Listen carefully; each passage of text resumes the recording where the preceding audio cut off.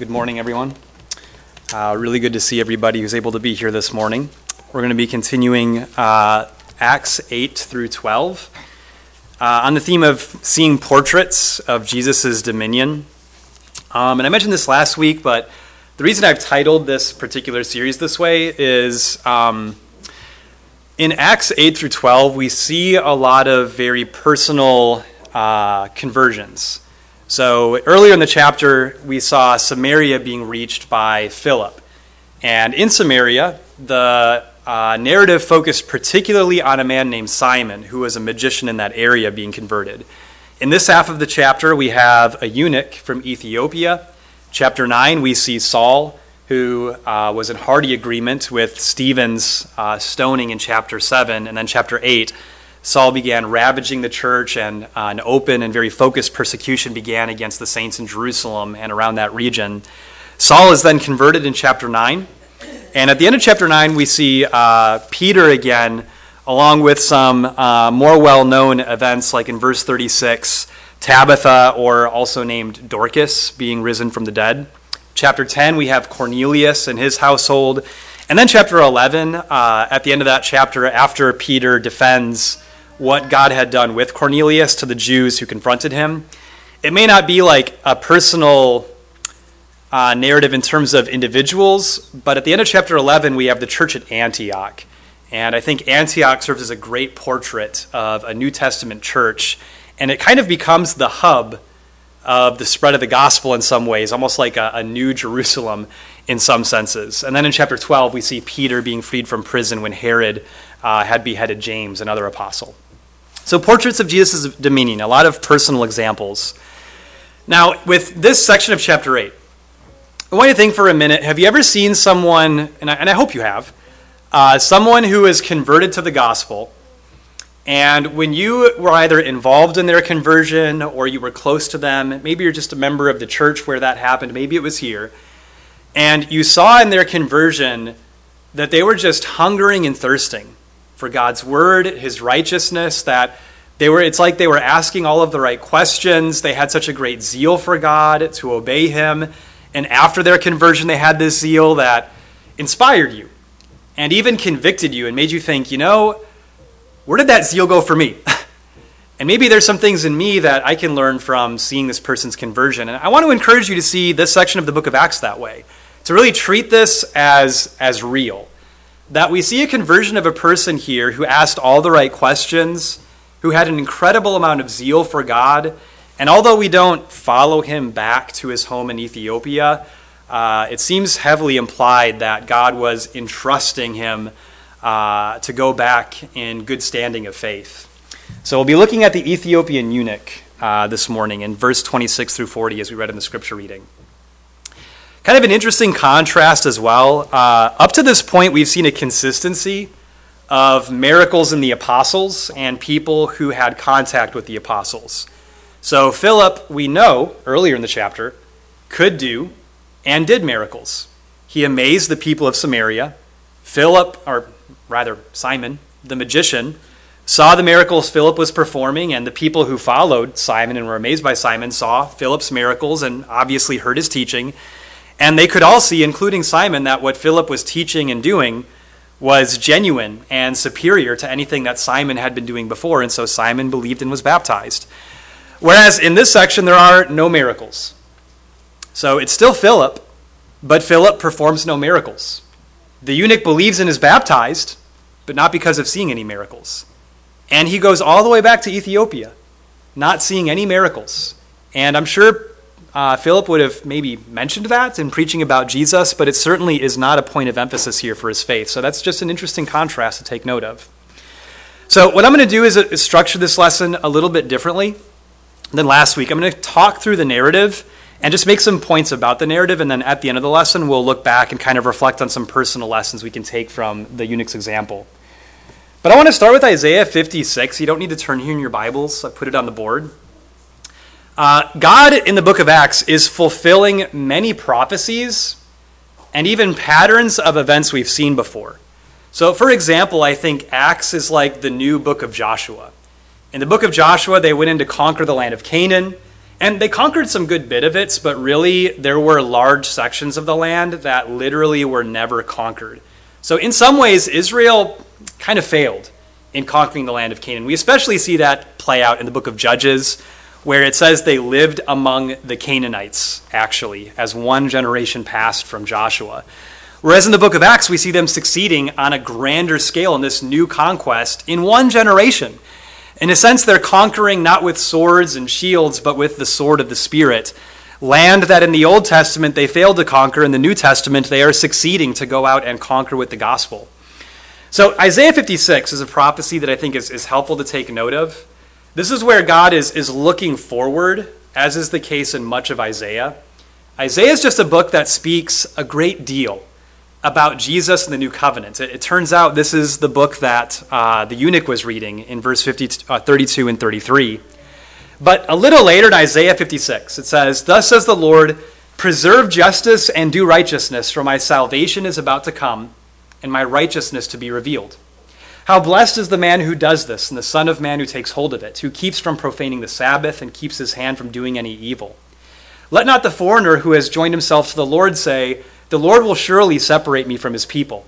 Nor let the eunuch say, behold, I am a dry tree. For thus says the Lord to the eunuchs who keep my Sabbaths and choose what pleases me and hold fast my covenant, to them I will give in my house and within my walls a memorial and a name better than that of sons and daughters. I will give them an everlasting name that will not be cut off." This matters because in Deuteronomy chapter 23, eunuchs were excluded from the general assembly of Israel. What all that meant technically, I'm not sure. How far could they go in the temple? I don't know. How much association would they be able to have with the Jewish people? But the eunuch would not have been a Gentile. The Gentiles aren't reached until Acts chapter 10. So either this was a born Jew, someone who was born Jewish and just ended up a eunuch as he grew older in the service of royalty in Ethiopia, or it was a proselyte. But the fact that he's a eunuch would mean that in the Jewish culture, he would be excluded from the general assembly of Israel and not able to enter into the closest areas of the temple where the circumcised would be able to go and have fellowship. So verse 26, I'll read 26 through 31, and this will serve the first part of our narrative here. God tells Philip, first through an angel, and then the Spirit in verse 29 also communicates with Philip to join the chariot. But suffice it to say, God tells Philip to go south to meet this Ethiopian eunuch who is returning home after having worshipped in Jerusalem. So I'll read 26 through 31 again. But an angel of the Lord spoke to Philip, saying, "Get up and go south to the road that descends from Jerusalem to Gaza. This is a desert road." So he got up and went, and there was an Ethiopian eunuch, a court official of Candace, queen of the Ethiopians, who was in charge of all her treasure. And he had come to Jerusalem to worship, and he was returning and sitting in his chariot and was reading the prophet Isaiah. Then the Spirit said to Philip, "Go up and join this chariot." Philip ran up and heard him reading Isaiah the prophet and said, "Do you understand what you are reading?" And he said, "Well, how could I, unless someone guides me?" And he invited Philip to come up and sit with him. I want you to consider how carefully God had been watching this eunuch. You know, imagine the eunuch's in Jerusalem. God has said nothing yet. And as he's leaving, God then communicates with Philip, you need to go south to this desert road. This would have been it would have been many miles worth of traveling for Philip. And I kind of imagine Philip doing this on foot. This may just be my own imagination, filling in things the wrong way. Maybe he rode an animal. Suffice it to say, this would have been many miles worth of traveling to get from where he was in Samaria, north of Jerusalem, to then travel urgently south to go where God had told him to go. And it's just imagine God connecting these dots, how much he loved the eunuch, that by the time Philip gets there, what do you know? He's reading what is one of the most perfect places in the scroll of Isaiah to teach Jesus. And you imagine God seeing this, that if Philip gets here at just this time, the eunuch is going to be reading exactly this passage, and it's going to create the perfect opportunity. Do you think God is as interested, providentially, in connecting faithful people with others who are seeking him? God might not speak to us directly in this way, but I certainly think what this reveals is God has a habit of trying to utilize faithful people who want to teach and connecting them to people in their area who are open and willing to learn. This is something that really encourages me a lot in this community. So, and the eunuch's love for God, I think, and his word and his people is just tremendous. There are so many things that we can learn from this Ethiopian's attitude toward God and his attitude toward his word. I want you to think, just to get to Jerusalem from Ethiopia, this may have been 1,000 miles that he had to travel to get to Jerusalem. Now, this may seem like a silly illustration. I don't mean it irreverently. I know a family in Indiana where they consider Disney to be their home. These are Christians. It's not a bad thing. I don't think they idolize Disney World, but they love going there. They have lots of memorabilia from Disney in their home up in Indiana. They've got statues of Disney characters. Like they really love Disney. And they consider it to be the most magical place on earth, just as they advertise. And when they go, of course, they're wanting to bring some money with them to really bring back some tokens of the experience, right? And they consider Disney their home because it's this happy, magical place. Think about the eunuch. I think to him, Jerusalem, and I don't mean to be irreverent, to him, I think Jerusalem was the most magical place on earth. There is no place like Jerusalem. And again, this may just be my mind filling in blanks, but I would get the impression that as someone of authority and monetary ability, he came to Jerusalem to get a souvenir. And I think what he's reading is that souvenir. Isaiah is one of the most expensive scrolls you could have gotten. And writing a scroll by hand, that is a task. I've written some books of the Bible, small ones. It makes your hand hurt. It takes hours. Even a book like 1 Peter, 5 chapters, it takes hours to write 1 Peter. Isaiah is 66 chapters. It would take a scribe hours upon hours to write that scroll. It was a very expensive thing to purchase a scroll like that.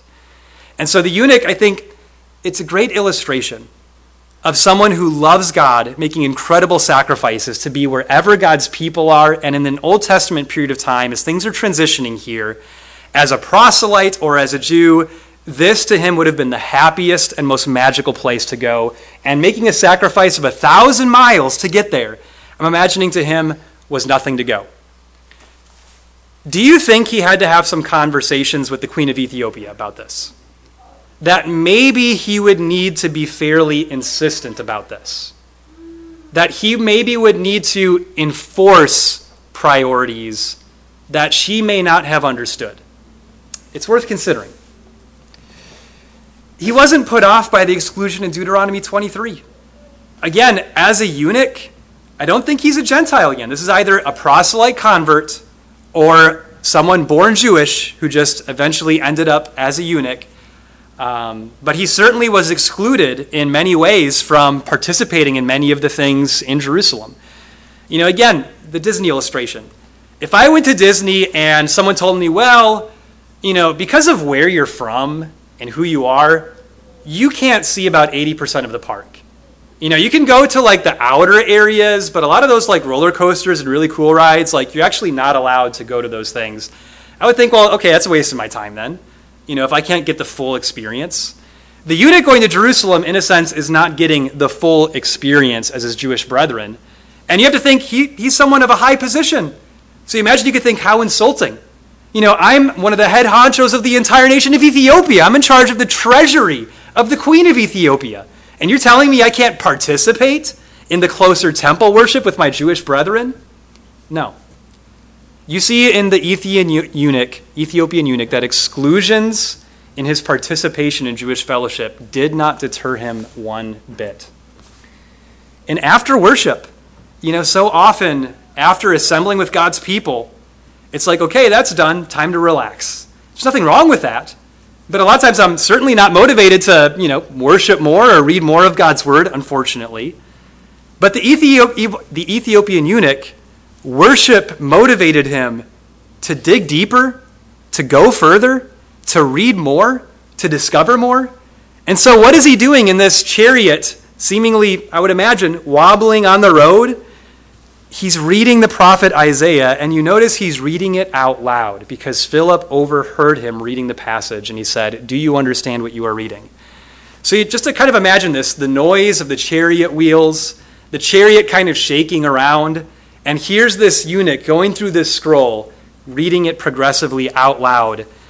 And this may seem like a silly point to make, but he wasn't embarrassed to read it out loud. There would have been other people in his chariot. If you look at verse 38, he ordered the chariot to stop. As someone of importance, I imagine he had a travel party, and he wasn't embarrassed in the midst of his companions to read this scroll out loud while traveling. And he was humble enough in the way that he responded to Philip to ask him to join the chariot and teach him. You notice in verse 29, as is the habit in Acts, God doesn't directly do the teaching. Angels don't directly do the teaching. They create opportunities for teaching, which is exactly verse 29, but ultimately it will be Philip who does the teaching. And how did this opportunity come about? Verse 30, do you understand what you are reading? Imagine the eunuch could have said, yes, thank you. Some stranger on the side of a desert road, approaching you. This could be a thief, But instead he says, well, how can I unless someone guides me? And he invited him to come up and sit with him. Philip did not invite himself. The eunuch invited him to come and sit with him. What I think that shows is a great deal of humility and a goodness of heart in the eunuch. Because he was humble in what he was reading and wanting to learn and hungering it and wanting teaching, it created this incredible opportunity. And let's read 32 through the rest of the chapter here, where Philip then, from Isaiah 53, preaches Jesus to him. Now, the passage of Scripture which he was reading was this. He was led as a sheep to slaughter, and as a lamb before its shearer is silent, so he does not open his mouth. In humiliation, his judgment was taken away. Who will relate his generation? For his life is removed from the earth. And that's Isaiah 53, verse 7 and 8, kind of in between 7 and 8, what Scott read for the Lord's Supper. Verse 34. The eunuch answered Philip and said, please tell me, of whom does the prophet say this? Of himself or of someone else? Then Philip opened his mouth, and beginning from this scripture, he preached Jesus to him. As they went along the road, they came to some water. And the eunuch said, look, water! What prevents me from being baptized? Philip said, if you believe with all your heart, you may. And he answered and said, I believe that Jesus Christ is the Son of God. And he ordered the chariot to stop, and they both went down into the water, Philip as well as the eunuch, and he baptized him. When they came up out of the water, the Spirit of the Lord snatched Philip away, and the eunuch no longer saw him, but went on his way rejoicing. But Philip found himself at Azotus, which in the Old Testament, that's Ashdod. That's southwest of Jerusalem. It would have been Old Testament Philistine territory. And as he passed through, he kept preaching the gospel to all the cities until he came to Caesarea. Now, I'll show you guys where this is on a map so you kind of have a better idea of that line of travel, but it's a northern travel when he went to Caesarea. But Philip, from this scripture, preaches Jesus to him. And again, Philip, or the eunuch rather, asks the perfect question in verse 34. It's very natural to ask this question because in Isaiah 53, although we can read it and see very clearly that it's pointing to Jesus, Jesus is never named in that prophecy. And historically, in Jewish writings we have from before Jesus, there are Jewish commentaries on Isaiah 53, and Jewish commentaries, they didn't know what was going on in Isaiah 53. They didn't know, is this Israel as a nation being embodied as a person? The Jews were very confused by this passage, so it's very natural to ask, what's going on here? It seems to be talking about a person who's going to suffer and die to redeem people from their sin, but is this Isaiah talking about himself? Is this someone else? What a great opportunity. And so, of course, Philip, very naturally, is able to preach Jesus to him starting there. And he may have explained many other things about Jesus from Isaiah. Again, Isaiah is very rich in illustrating Jesus, who he would be, what he would do, and the effect that his life would have on new covenant people. Isaiah very consistently talks about the new covenant and the kind of people, in principle, new covenant people would be because of this work that this Messiah, this servant, would perform. So again, Jesus is taught from the scripture, as simple as that is. And you notice as Jesus is being taught, seemingly out of nowhere in verse 36, the eunuch brings up baptism. Now, I didn't see where Philip was preaching baptism. So what does this imply about baptism? That teaching baptism is inherent in teaching about Jesus. You know, you heard in the scripture reading, not the scripture reading, but in Scott's reading for the Lord's Supper, it would talk about how through the suffering of the servants he would bear their sins, and through his suffering he would also justify many. Well, how do we receive that justification? How do we receive this redemption that this person is accomplishing in Isaiah 53? Romans chapter 6 brings up that it's through baptism that we are joined in with Jesus' death, with his resurrection, that we are joined with him in this newness of life, or we're able to walk with him in this newness of life. So, of course, as we preach Jesus, we preach salvation that comes through Jesus. And how do we receive that salvation? It's through belief, repentance, confession, baptism. And so in verse 36, he asks an interesting question. He may be saying, is there anything else that you need to teach me before I can be baptized? Or he may be thinking about the fact that he was a eunuch and was excluded from many of the privileges of Israel and fellowship with Israel. So he may be thinking, I'm a eunuch. Is this something that I'm excluded from? Can I have what you're preaching and what you're teaching? And of course, verse 37, which isn't in all translations, by the way. If you have an ESV, there's just some technical manuscript things with old manuscripts and kind of aligning those things. Some don't have verse 37. But it's fair to say, Philip said, if you believe with all your heart, you may. And he confesses, I believe that Jesus Christ, the Son of God, and he goes down into the water and is baptized. And just kind of as a doctrinal note, something to keep in mind, I've used this and heard others use this, and I think it's important to use this as a proof text that baptism is not sprinkling on the head or just like dunking your head in water while leaving your body unsubmerged. It says in verse 38, they both went down into the water, and then after he was baptized, verse 39, they came up out of the water. And to baptize, literally, the definition of the word is burial or submersion. So really, it's more because of Catholic tradition and other denominational traditions that the idea of sprinkling or partial submersion more comes from false traditions that don't originate from the Bible. Whereas biblically, it's always baptism means submersion/burial, full submersion in water. So as the Ethiopian comes up out of the water, Philip is snatched away.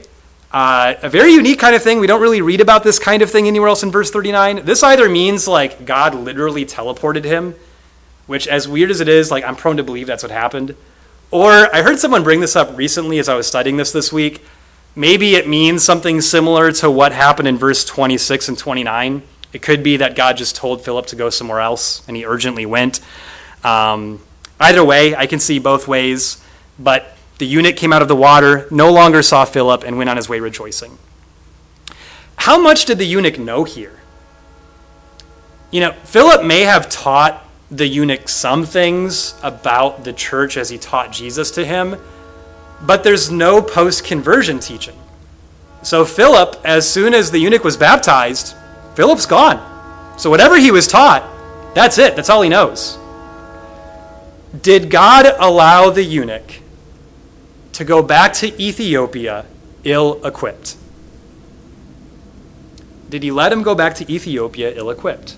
Did he set him up to fail? I want you to think back on the qualities of the Ethiopian.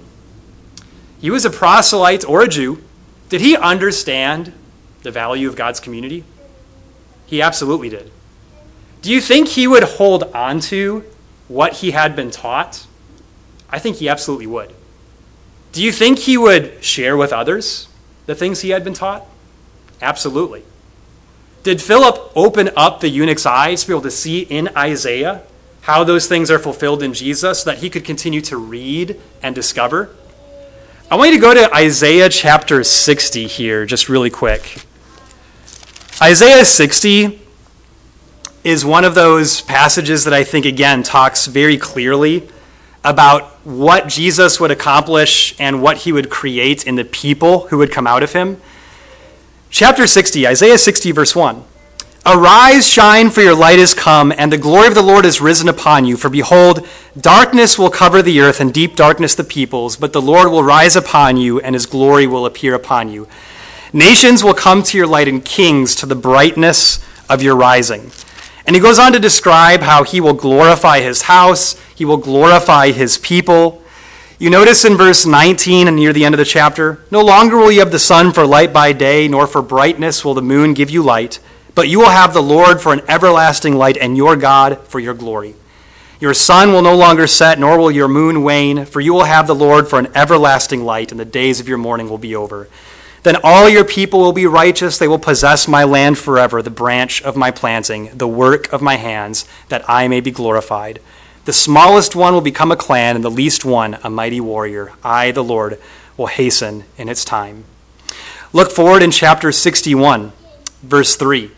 This is something Jesus quotes of himself in Luke 4, but notice in verse 3, to grant those who mourn in Zion, giving them a garland instead of ashes, the oil of gladness instead of mourning, the mantle of praise instead of a spirit of fainting. So they, and that is new covenant people, will be called oaks of righteousness, the planting of the Lord, that he may be glorified. Notice in verse 9, then their offspring will be known among the nations, and their descendants in the midst of the people. All who see them will recognize them, because they are the offspring whom the Lord has blessed. The idea is this. Everything after Isaiah 53 is saturated with identity markers that the eunuch could begin to embrace on himself. Things that he would have seen as promises that maybe he wasn't sure how these things would be fulfilled, what that would look like. Instead, he could read them and rejoice, knowing he had received the very things that he was now leading. So a map of the travel path of Philip here. Gaza is on the coast to the southwest. That's the southern arrow. Jerusalem's kind of just east in the middle of these arrows. So he goes kind of on a coastline preaching trip where he goes up the coastline to Caesarea, and then 20 years later in Acts 21, when Paul is going to Jerusalem for the last time, it's where he'll be taken into prison and then eventually travel to Rome. On his way to Jerusalem, Paul stops in Caesarea with Luke, and they visit with Philip the evangelist, who is still in Caesarea. The implication is when Philip arrived in Caesarea, that's where he stayed for decades, preaching the gospel, working. Notice it says Philip the evangelist. And so Caesarea seems to be the place where he planted himself preaching the gospel. So some lessons and reflections, thinking about the eunuch and things that happened here. I think again, with the eunuch being entrusted to go back to Ethiopia, as little as he knew, what he knew, I think it was enough. That he was set up to succeed and not to fail. And I'm sure there was a synagogue in Ethiopia where he was from as well, where he could share things with his brethren, return to Jerusalem, and just progressively learn more over time. But the idea is this: if we treasure our fellowship with God and the work that he's done to make that fellowship possible, we will treasure our fellowship with his people. Something interesting in the book of Acts, nobody had to be told that they needed to meet with God's people or have fellowship with them. It's just something that they intrinsically understood already. Because if we really understand the value of what God has done and just what is fundamentally implied by what he's done, that naturally cultivates within us a desire for fellowship, intimacy, and unity with God's people. God's religion is a mission-oriented religion. It's a mission that involves his people coming together as a team to accomplish things, to work together for a purpose. The eunuch, even before he came to know Christ, already saw those things. So it's not as if Jesus is the key exclusively to valuing fellowship with God's people. The eunuch, just knowing God, even apart from Jesus yet, already had a deep appreciation for fellowship with God's people. Why? Why from such great distance? Why when he's excluded from so many things within Israel? Because what we see in the eunuch is he valued what God had done for him. And because he valued that, he valued fellowship with God's people. That's what we see throughout the book of Acts. Christians very naturally, simply understanding in the right way what they were receiving and what they were a part of, were intimate with each other and they worked together. Treasuring and investing in God's word equips us to effectively listen to, be impacted by, and changed by group studies and sermons. You know, it's one of the most, I think, common preaching points, treasure God's word, right? And as I was studying this, thinking like, there's ways, I think, to make that point. But I think there's an angle on this that's very important. The eunuch obviously treasured God's word. He was reading it after worshiping in Jerusalem, and he may, by the way, have been reading that from chapter 1, which would have taken him hours to get to chapter 53, reading it out loud. It may not be that he just turned there in his scroll very suddenly, but that, again, he was reading it in order. But what did that do for the eunuch, having this investment in God's word? What it did was it equipped him to be able to be more impacted by teaching. It equipped him to be more open to conviction. It equipped him to be more effectively changed by what he was hearing. If someone struggles with never changing their life or seeing any change in their lives because of, hearing sermons, it may be because the problem is not, how you're hearing in the event of the assembly, but how little you're investing outside of the assembly. Because if you're investing in God's word outside of assemblies, then the studies we have here, the sermons you hear here, have so much more room to dig more deeply into your heart. It will certainly make you more thoughtful. Did the eunuch understand what he was reading? He didn't. I'm assuming there were other things in Isaiah he did not understand as he read along. Was it valuable for him to read those things even without understanding them? And again, easy point to make. We should read God's word even if we don't understand it, but what did that do? It made him more open to hearing it explained, right? There's a way that just reading even what we don't understand can just open us up to listening and just generally hearing God's word more effectively.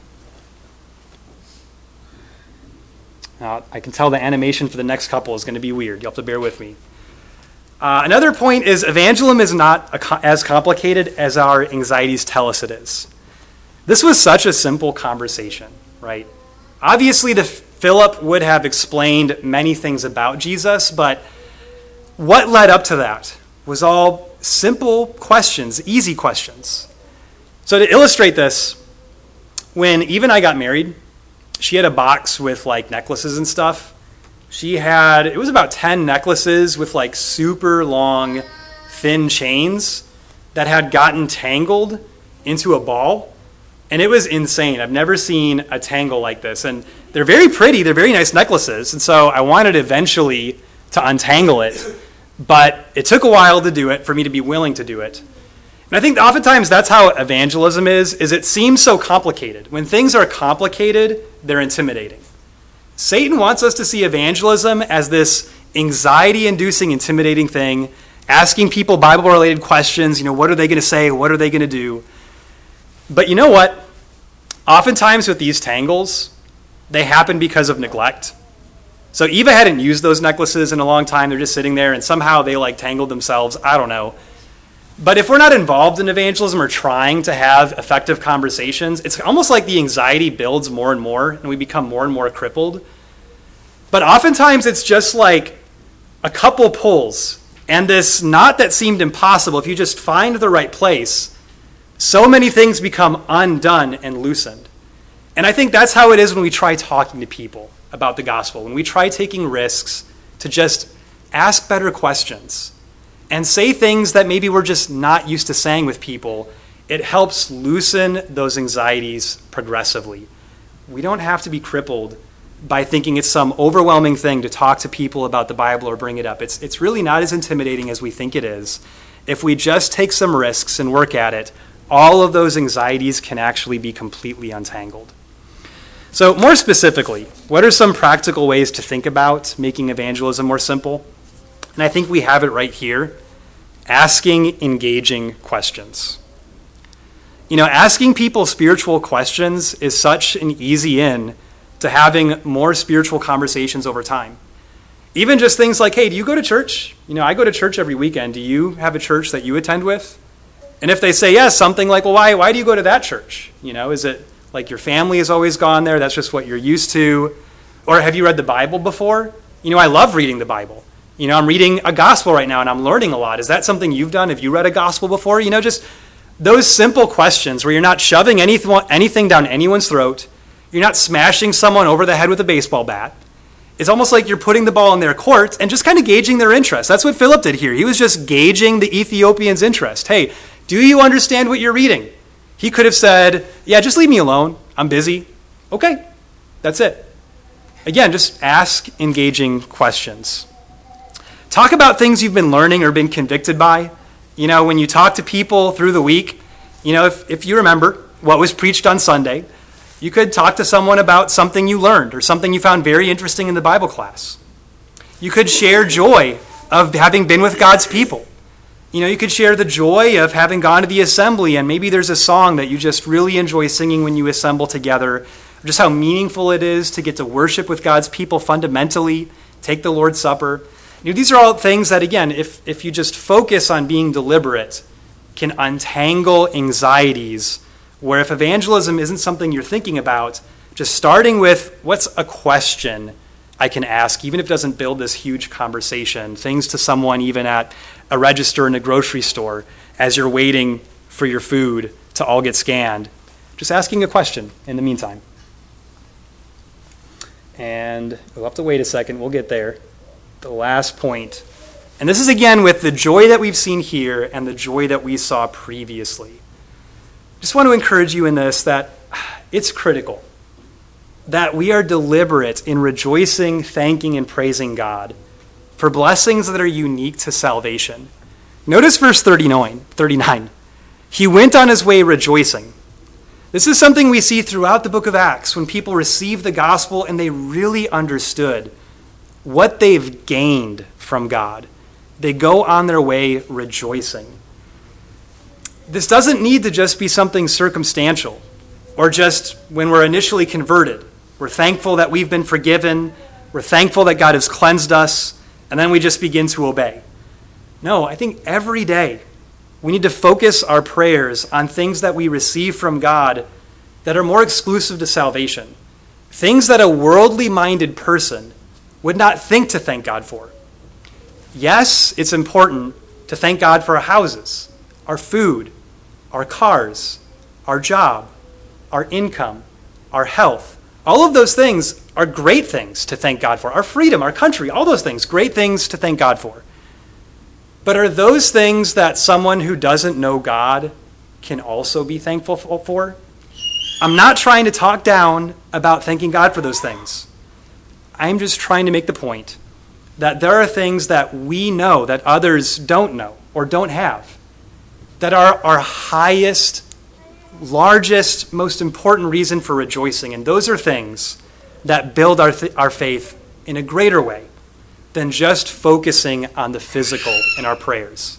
So I just want to encourage you, as you remember to thank God every day, try to work into your prayers, thanking, praising, and rejoicing for things that come into our lives because of salvation and the hope that we have through salvation.